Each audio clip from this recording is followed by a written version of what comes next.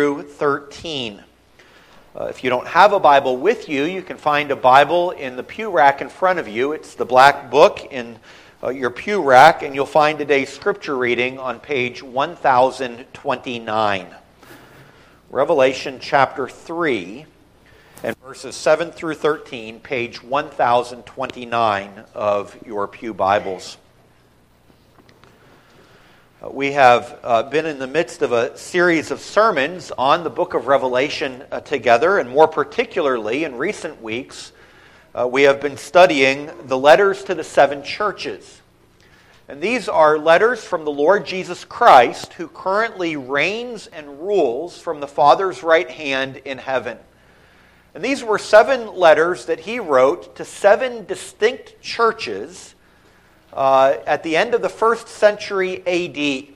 Seven distinct churches that would be found today in the western part of the nation of Turkey.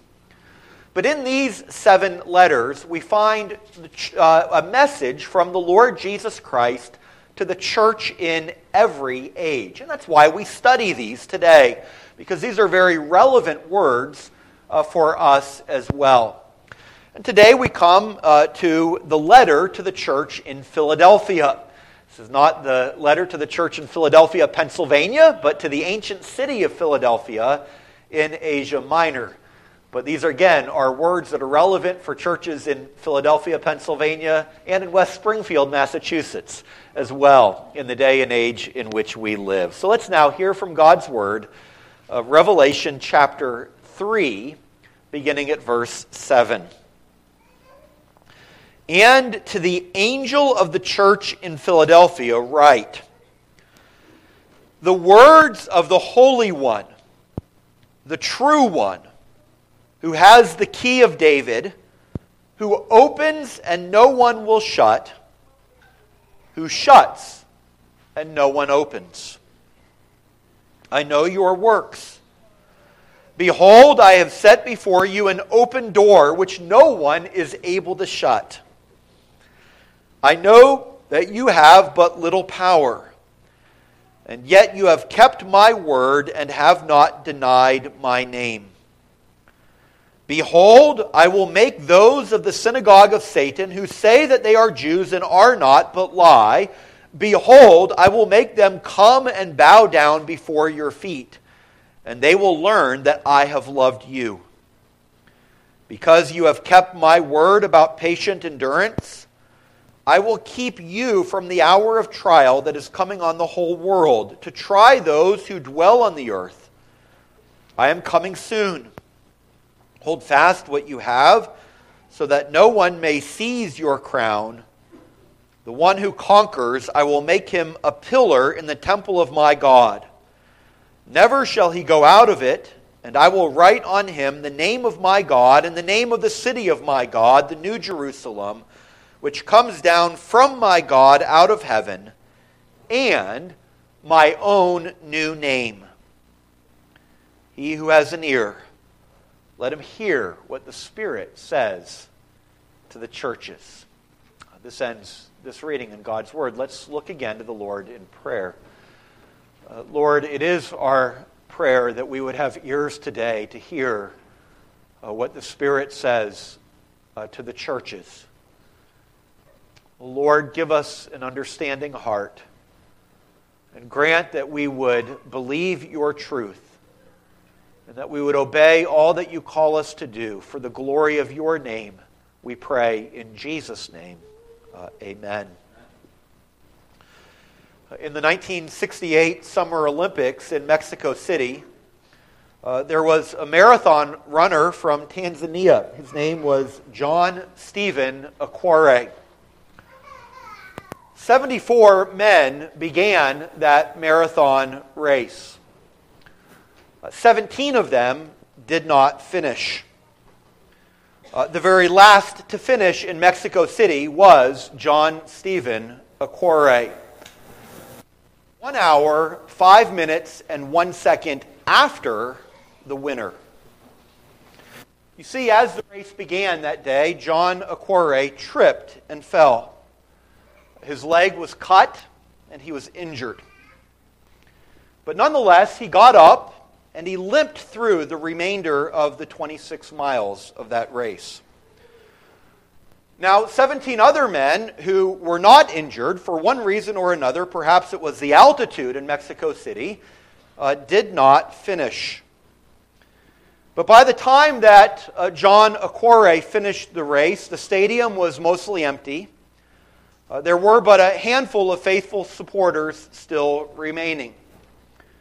And in the interview afterward, he was asked this question, well, why, being injured, did you finish that race? And he said these words. He said, my country did not send me 5,000 miles to start a race. They sent me 5,000 miles to finish a race. Well, dear friends, you and I have been called by the sovereign grace of Almighty God not only to start the Christian life, but to finish the Christian life as well. And to finish it for the glory of God. And this isn't always an easy thing because we face many obstacles along the way.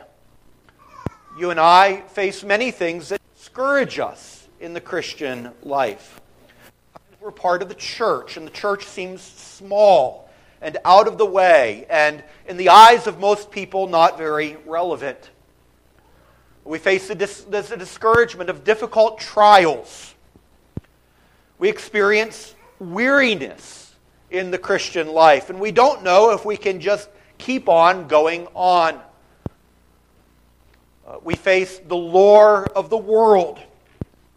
It can sometimes seem attractive, and perhaps at times you even fantasize about what it would be to not be a Christian. What it would be like to live a life with no obligation to the church. Sundays to spend however you want to spend them. What it would be like to live according to the values of the world. On top of that, you and I in the Christian life face the obstacle of the assaults of an evil one, a real Satan, who seeks to attack us subtly and not so subtly in a myriad of ways. Dear friends, there are lots of obstacles and difficulties in the Christian life. And yet the Lord calls us not only to begin the Christian life, but to finish it as well, to persevere. And that's why this letter to the church in Philadelphia is so important and so relevant for you and me today. This is one of two letters out of these 7 where there is no rebuke of the church. The other was the second letter, the letter to the church in Smyrna. But both to the church in Smyrna and to the church in Philadelphia, Christ has no words of rebuke, but words instead of commendation and encouragement. And he commends them for the way that they have persevered, but presses them on to do it even further and gives them promises that will help them along the way. And so that's what I want us to consider today. This same call going to you and to me to not only begin, but to finish the Christian life well.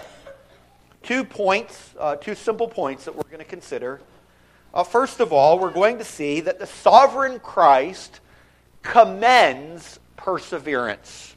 The sovereign Christ commends perseverance. The second point is going to be this, that the sovereign Christ gives 3 promises to his persevering people. The sovereign Christ gives 3 promises. And you see, that's a preacher's trick to actually get more points in under the second point. But the sovereign Christ gives 3 promises to his persevering people. Well, first of all, I want us to consider this, that the sovereign Christ commends perseverance. We've already said perseverance in the Christian life is not an easy thing. It wasn't an easy thing for the church in Philadelphia either. This first century church, no doubt, was small. They were in a city where most people believed in some of the pagan gods of the Roman and Greek world. But it also was a city in which there was a large contingent of Jewish people. And this sizable Jewish community in Philadelphia was openly opposed to the church. They did not believe that Jesus was the Messiah. And so they challenged the church's doctrine. They pressured the members of the church to leave. And no doubt this is why they're referred to in verse 9 of our passage as a synagogue of Satan. That they were actually doing the purposes of the evil one in persecuting the church of Jesus Christ. And so the church of Philadelphia was pressured in many ways. And yet, despite all of that, they remained steadfast to God. Verse 8, I know your works, Jesus says. And then at the end of that verse, he says, you have kept my word and have not denied my name. They remained faithful to the truth as it was in Jesus. You see that the primary challenge that the church in Philadelphia faced concerned the person and work of Jesus Christ. As I said, the Jews denied that Jesus was the Messiah. And against this challenge, the Christian church had to steadfastly proclaim Christ's uniqueness as the only Savior of men and women. They had to steadfastly proclaim the sufficiency of Christ's death on the cross to take away our sins. They had to steadfastly proclaim Christ's authority as the risen and ascended Lord and King who has absolute demand upon their lives. They had to remain faithful to His word and not deny His name. Isn't it interesting that not a lot has changed over 2,000 years? What are the chief threats that we face as a church? Does it not center on the person of Christ primarily? And we, in our day, need to continue to not deny His name. Proclaim Jesus as the only Savior of sinners. Not one way to God, but the way to God. Proclaim the sufficiency of His death, the triumph of His resurrection, that He alone is Lord and King over our lives. Might it be true that we, just like the church in Philadelphia, are those who keep His word and not deny the name of Jesus Christ. In verse 10, there is an interesting little phrase that talks about their perseverance. It says, because you have kept my word about patient endurance. Now, literally, those words say, you have kept the word of my perseverance. And the reference really seems to be even to the perseverance of Jesus Himself, that Jesus Christ was one who persevered. Having loved His own, He loved them to the end. He, for the joy that was set before Him, endured the cross. And just as our Savior persevered, so you and I are also called to persevere. We are not doing anything that our Master did not first do for us. To persevere is part of the warp and woof of what it means to follow in our Master's steps. What a message this is for us today. We are called to be those who patiently endure.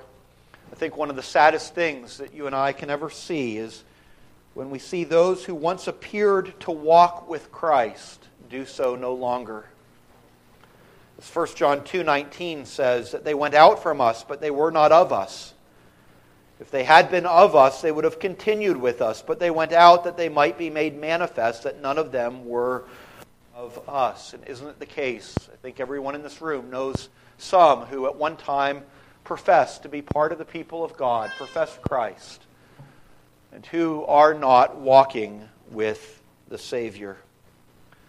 But in the same way that ought to deeply sadden our hearts, it also ought to make us rejoice and be extremely encouraged when we do see those who professed Christ, even decades ago, still walking with Him today.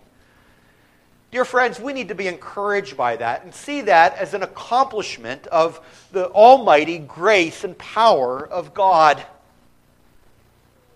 When we see those who confess certain bedrock truths about Christ 30 or 40 or even 50 or 60 years ago, and who have gone through many discouragements and have had the storms of trial beat against them tremendously, but nonetheless, here they still are, worshiping God, serving Christ's church, loving God's people, grasping onto His Word. That's a beautiful thing. It's a glorious triumph of the grace of our Lord Jesus Christ. We are to persevere. But there's one other aspect to this perseverance that is pointed out for us in these verses, and it's found in verse 8. In verse 8, the Lord Jesus points out one other way in which they must persevere, and that is to persevere in their evangelistic witness to the world around them. He says, I have set before you, behold, I have set before you an open door, which no one is able to shut. This language of an open door is frequently used throughout the New Testament to speak of a special opportunity for witness and mission to the world around us. So in Acts 14:27, Paul and Barnabas report back to Antioch of their missionary journeys, and they say, God opened a door of faith to the Gentiles.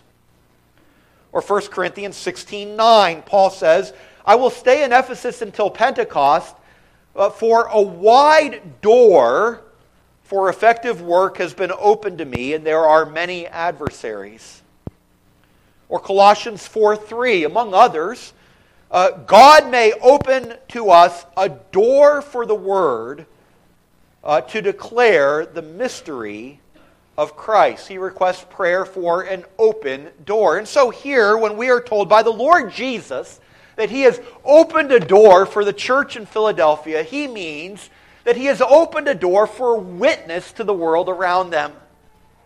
That they are to persevere, not just in as it were, a defensive posture, grasping onto and holding onto the faith of the Lord Jesus Christ, but they are also to persevere in their, as it were, offensive witness to the world around them. That the Lord Jesus will build His kingdom even through this little church in Philadelphia. And this just does capture part of what it means to be a persevering people, a persevering church. A persevering church is always a missions-minded church.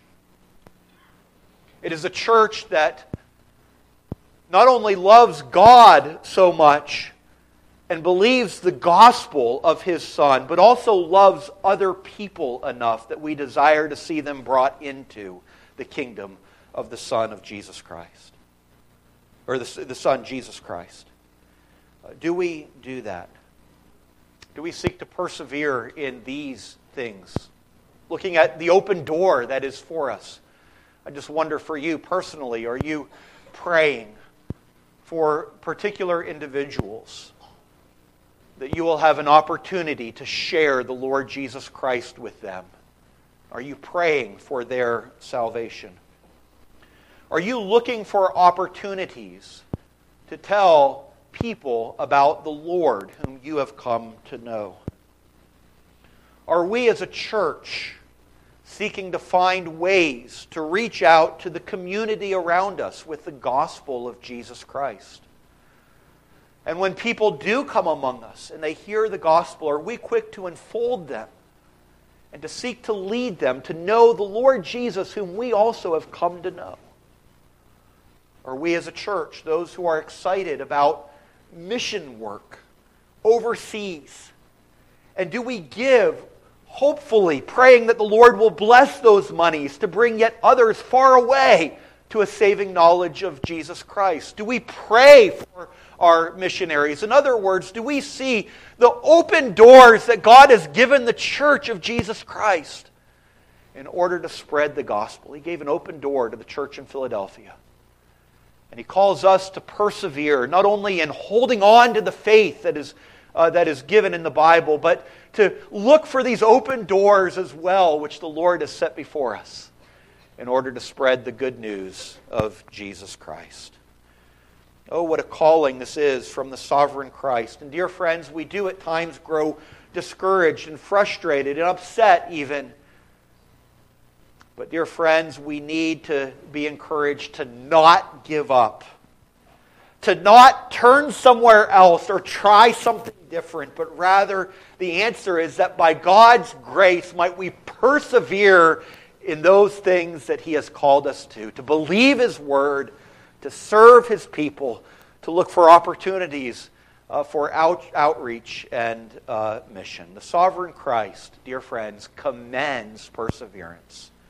It delights your Lord when you, by His grace, persevere, press on in the faith. But now, secondly, I want us to see an encouragement, or really how the sovereign Christ gives 3 promises to His persevering people. This is to be an encouragement for you and I to persevere. The sovereign Christ gives 3 promises to persevering people. Now, before looking at the 3 distinct promises that He gives in our passage, just want to zero in on those words, the sovereign Christ. Why did I use that language? It's because that's the very way that He presents Himself in this letter. Did you notice that in verse 7? Who is it that's speaking to us? Well, He describes Himself as the words of the Holy One, the True One. These are 2 words that come with all the overtones of deity. Frequently, it is only the Lord God who is described as the Holy and True One. In fact, later in Revelation 6:10, the martyrs are going to cry out, "How long, O Lord, holy and true, until you judge and avenge our blood?" And so the words holy and true come with the overtones of deity, and it's how Jesus Christ here is described. Jesus Himself is the sovereign and majestic God. And He is described here as the one who opens and no one will shut, and shuts and no one opens. This is actually a reference in your Bibles to Isaiah chapter 22 and verse 22. And in that passage, there's a description of a man named Eliakim, who is made a kind of the palace manager for the king of Judah. So it is Eliakim who controls access to the king. It says there that the key of the house of David God will lay on his shoulder. So he shall open and no one shall shut, and he shall shut and no one shall open. And so the power of the key in that reference symbolizes the authority to who is allowed in and out of the king's presence. And here it's saying that this key actually belongs to the Lord Jesus Himself. Eliakim was but a type, a pointer towards the Lord Jesus. And it is Jesus Himself who has all authority in heaven and earth.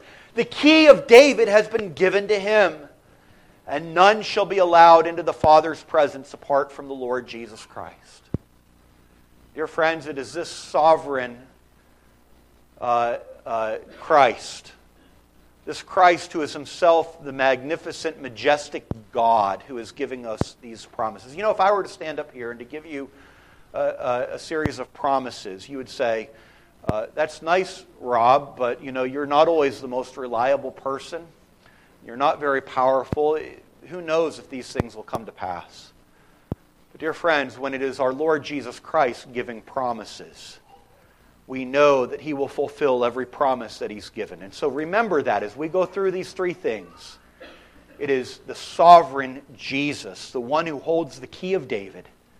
Friends, He is the one who is going to give us these promises to His persevering people. Well, what are these 3 promises? And we're going to actually notice that there are 3 different points where a promise is made in this passage. In verse 9, we're going to see twice there the word "I will make." And then in verse 10, we're going to see the word "I will keep." And then in verse 12, we're going to again see "I will make" and "I will write" there, and those are going to be combined into a promise. So here we see a number of things which God himself is going to do. Well, the first of these three promises is this. It is the promise of an effective ministry. The promise of an effective ministry. We see this in verse 9. There he says, "Behold, I will make those of the synagogue of Satan who say that they are Jews and are not, but lie. Behold, I will make them come and bow down before your feet, and they will learn that I have loved you." What is this promise? Well, the promise is actually that the very Jews who currently deny that Jesus is the Messiah and who are persecuting the church in Philadelphia, that some of these Jews are going to come and going to bow down at their feet. And by the way, the language here for bowing down is not the idea of a grudging worship, but rather of a joyful, willing worship. Every time, at least in the book of Revelation, that word is used, it is speaking of a willing, voluntary worship. And so the picture here is that some from this synagogue of Satan, those who are Jews, enemies of the church of Jesus Christ, are going to be converted and added to the church. That's the promise. They're going to acknowledge that the living God loves his people. He loves his church. And they're going to desire to be a part of it. Actually, in verse 9, we have a wonderful fulfillment of a variety of different passages, both from Isaiah and from the Psalms. I just want to read one of those verses. I'm going to read Isaiah chapter 60 and verse 14. Isaiah chapter 60 and verse 14. And I want you to hear what this promise says. It says there, speaking to God's people in the Old Covenant, Israel, that the sons of those who afflicted you shall come bending low to you. All who despised you shall bow down at your feet. They shall call you the city of the Lord, the Zion of the Holy One of Israel. Do you get the picture here? In the Old Testament, those who despised Israel, they despised the people of God, and the promise is that they will come bending low to the people of God and bow down and say, "You are the city of the Lord, Zion, the Holy One of Israel." And the idea is, in Revelation chapter 3, that those words in Isaiah 60 are fulfilled, but fulfilled in an unusual way. Now that the Gentiles have believed upon the name of Jesus, and those who are ethnic Jews have denied him, that those who have denied the name of the Lord Jesus, ethnic Jews, are going to come and bow at the feet of the true Israel, the Gentiles who have embraced the Messiah and become part of the people of God. What a glorious and wonderful picture this is of them being brought into the church of Jesus Christ. Dear friends, what an encouragement this must have been to the church in Philadelphia. They felt weak and powerless and helpless. They surely would have been small in number, seemed irrelevant. Did you notice those words, by the way, earlier in verse 8? It says, "I know that you have but little power." They seemed overwhelmed in the culture in which they lived. But the promise was that through their faithful, persevering witness, others, even others who now despised them and persecuted them, were going to come and bow and worship alongside of them the name of Jesus Christ. And friends, that same promise is given to the church of Jesus Christ today. What's one of the reasons that you and I ought to persevere? It's because as we persevere, it is this church, the church, that will be the very instrument used by God to save sinners, to bring them from darkness to light. Friends, we have that promise. Isn't that glorious? I mean, if you think about it, friends, what the Lord is calling us to do, He's saying, West Springfield Church, continue to preach my word, continue to serve me, continue to love one another, and reach out with the gospel. And as you do, in these very pews, I'm going to bring some from death to life. Wow! We get to be part of that. The building of the kingdom of God. He's saying to us as a church, as you put that money into the offering plate that's going to go and support Alex and Maggie Halbert, who are going to be part of a church planting work in Honduras. There are going to be people who are converted in Honduras, partly through your faithful, persevering labors here. You get to have a part in the building of the kingdom of God. What a glorious thing that is, and what an encouragement to faithfulness. You and I can't convert anyone, but we have a sovereign Christ who can and who does. And He does through the efforts of His persevering people.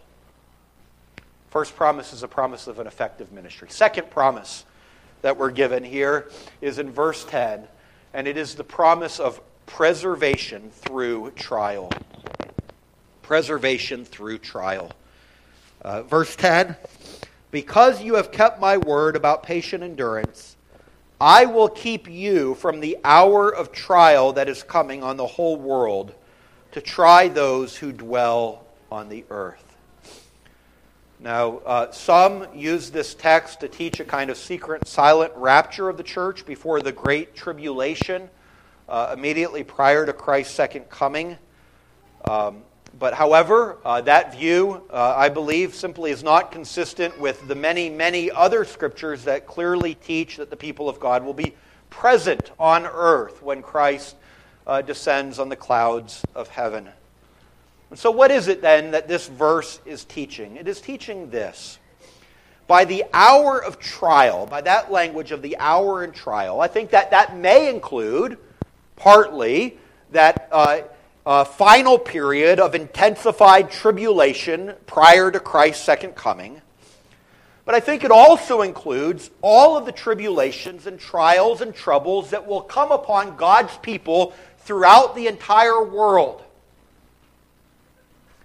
And to be kept from that hour of trial doesn't mean to be, as it were, snatched away from it so as not to experience any tribulation, but rather to experience God's blessing in and through the tribulation. It is the promise that whatever comes to us comes from a Father's hand, and He will not allow the faith of His children to fail, and He will preserve us and have His hand upon us no matter what comes your way. And what a promise this is, because sometimes we are afraid of the future. What's going to happen tomorrow, next year? What plague? What sudden accident? What disease? What persecution? What's going to come in the future? I don't know. But we have a God who does. And we have a God who promises to keep His people in the midst of those trials. What a wonderful promise that is. Ye fearful saints, the hymn says, fresh courage take. The clouds ye so much dread are big with mercy and shall break in blessings on your head. What an encouragement to be persevering. We persevere because we know that we have a God who will take care of us. Third promise is this then. Not only a promise of an effective ministry, the promise of preservation through trial, but the third promise to Christ's persevering people is this. And it's the best of them all. It's the promise of a glorious future. The promise of a glorious future. And we find this in verses 11 and 12. He says in verse 11, I am coming soon. Hold fast what you have so that no one may seize your crown. I am coming soon. Now this could refer to Christ's coming as it were, the coming that he continually does by means of his Holy Spirit. Is coming especially to bless his people. But I think the special reference here and throughout the book of Revelation is to the second appearance of our Lord. When he comes on the clouds of heaven, and he wants us to lift our eyes and to see that indeed his return is near. He is coming soon. Now you might say, wait a second here, Pastor, 2,000 years have passed since when these words were first written. Is he really coming soon? Is this promise void? And the answer is no, this promise still stands. In the grand scheme of redemptive history, the next great thing that is going to happen after the death and resurrection of Christ and the giving of the Spirit, dear friends, the next great thing to happen is the return of our Lord in the clouds of heaven. And he would have his people always watch, always be ready, always live in light of that day. For compared to the millions of years that are going to be eternity, the 2,000 that we have waited so far is but short. And he says to us, be always looking for the return of your Lord. And friends, that promise of his return should make us eager to persevere. It's like if if you're in the weight room, okay? If you're like me, it's been a while since you've been in the weight room, but for some of you younger folk out there, if you're in the weight room, okay, and you're doing some bench presses, all right, and the person who's spotting you, and he says, if he were to come to you and say, okay, I only want you to do 100 more, what would you do? Wait on the rack. I'm not going to do 100 more. But if he looks at you and he says, okay, just 3 more, you're almost there. 3 more, you can do it.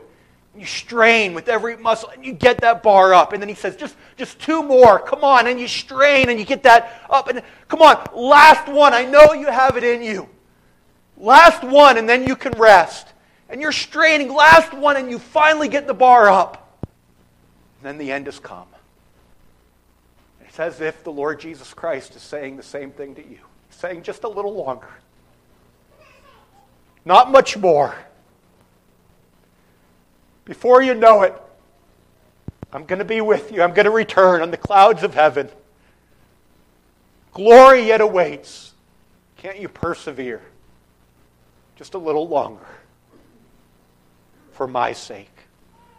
And what's going to happen when our Lord Jesus Christ returns? Verse 12 gives us, tells us something of the glories of his return. And friends, it's a description so glorious, it's hard to get your minds around. He says in verse 12 that the one who conquers, I will make him a pillar in the temple of my God. What does that mean? Well, he's not here talking about a literal pillar in a physical temple. Okay? But Revelation 21 says that in God's new creation there will be no temple, for the Lord God Almighty and the Lamb is going to be its temple. So what does it mean to be a pillar in the temple of my God? It means, well, a pillar, let me put it this way, a pillar is a picture of stability and permanence. And so the picture is where your Lord is going to rule and reign in the new heavens and new earth. You are going to be there with him and there forevermore. You'll never have to leave. You're a pillar in the temple of your God. But then following that, there's then a threefold promise of a new name. Okay, it says, never shall he go out of it. But then it says, and I will write on him, first of all, the name of my God. Now, a name represents identification. Who are you identified with? Who do you have fellowship with?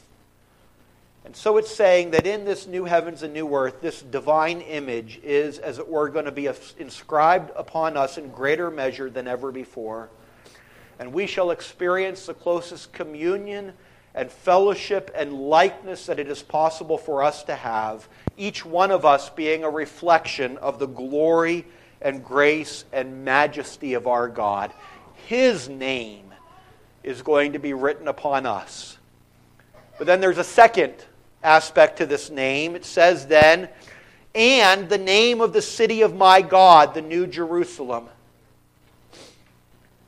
This reminds us, friends, that heaven is not going to be experienced as solitary individuals, but rather, as we were reminded in Sunday school, it's with the congregation, that is, with the redeemed community.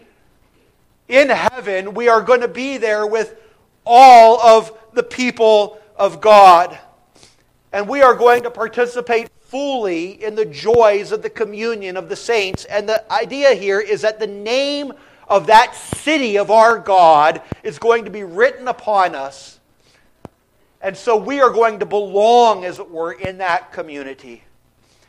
Each of us, as we display the glory of God in ourselves, we are, as it were, going to reflect that glory back upon one another as we together form a grand harmony, manifesting the glory of God's grace. It's the name of the New Jerusalem written upon us. But then, thirdly, the third aspect to this new name, verse 12, it says, "And my own new name." That is, the name of Christ will be upon us. And what's the new name of Christ? Well, that refers to the fact that we are going to see Him and know Him, not in His lowly state of humiliation, where He was seen and known in His incarnation. But, dear friends, we are going to see Him in all of His resplendent glory, having finished His mediatorial work as He reigns and rules over the kingdom of His Father. And there it is that name of the glorified Lord Jesus that is going to be placed upon each one of His glorified saints. And Jesus Christ Himself is going to be the light in that place. Each one of us, as it were, bearing His name, a distinct revelation of the glory of our Savior as we reign with Him. What a picture this is. Even to describe these things, I don't feel that it can begin to do justice. But the point is, with such a future as that ahead of us, how can we not persevere to the end?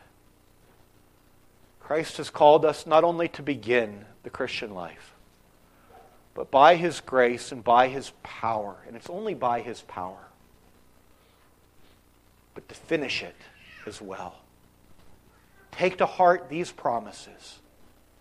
Serve Him, looking to witness for His sake, looking to read your Bible and to love one another and to continue to believe upon His name. Persevere in these things until the end. Might the Lord help us to do that. Let's pray together. Lord, we thank You so much for these promises of Your word and for the commendation of perseverance. Lord, we ask, Lord in heaven, that we would now be a patiently enduring people. That we would see the open door that You have set before us, an open door for effective ministry. That, Lord, we would continue in this path until that day when we shall see You on the clouds of heaven. Oh, Lord our God, hold on to us. Bless us, we pray. Help us to love one another and to love You chief of all. And Lord, as we come to the table now, might we be reminded of the reality of Christ crucified for us, Christ risen and ascended, Christ who is our Lord and our Savior. We pray these things in Jesus' name. Amen. Well, as we prepare to hear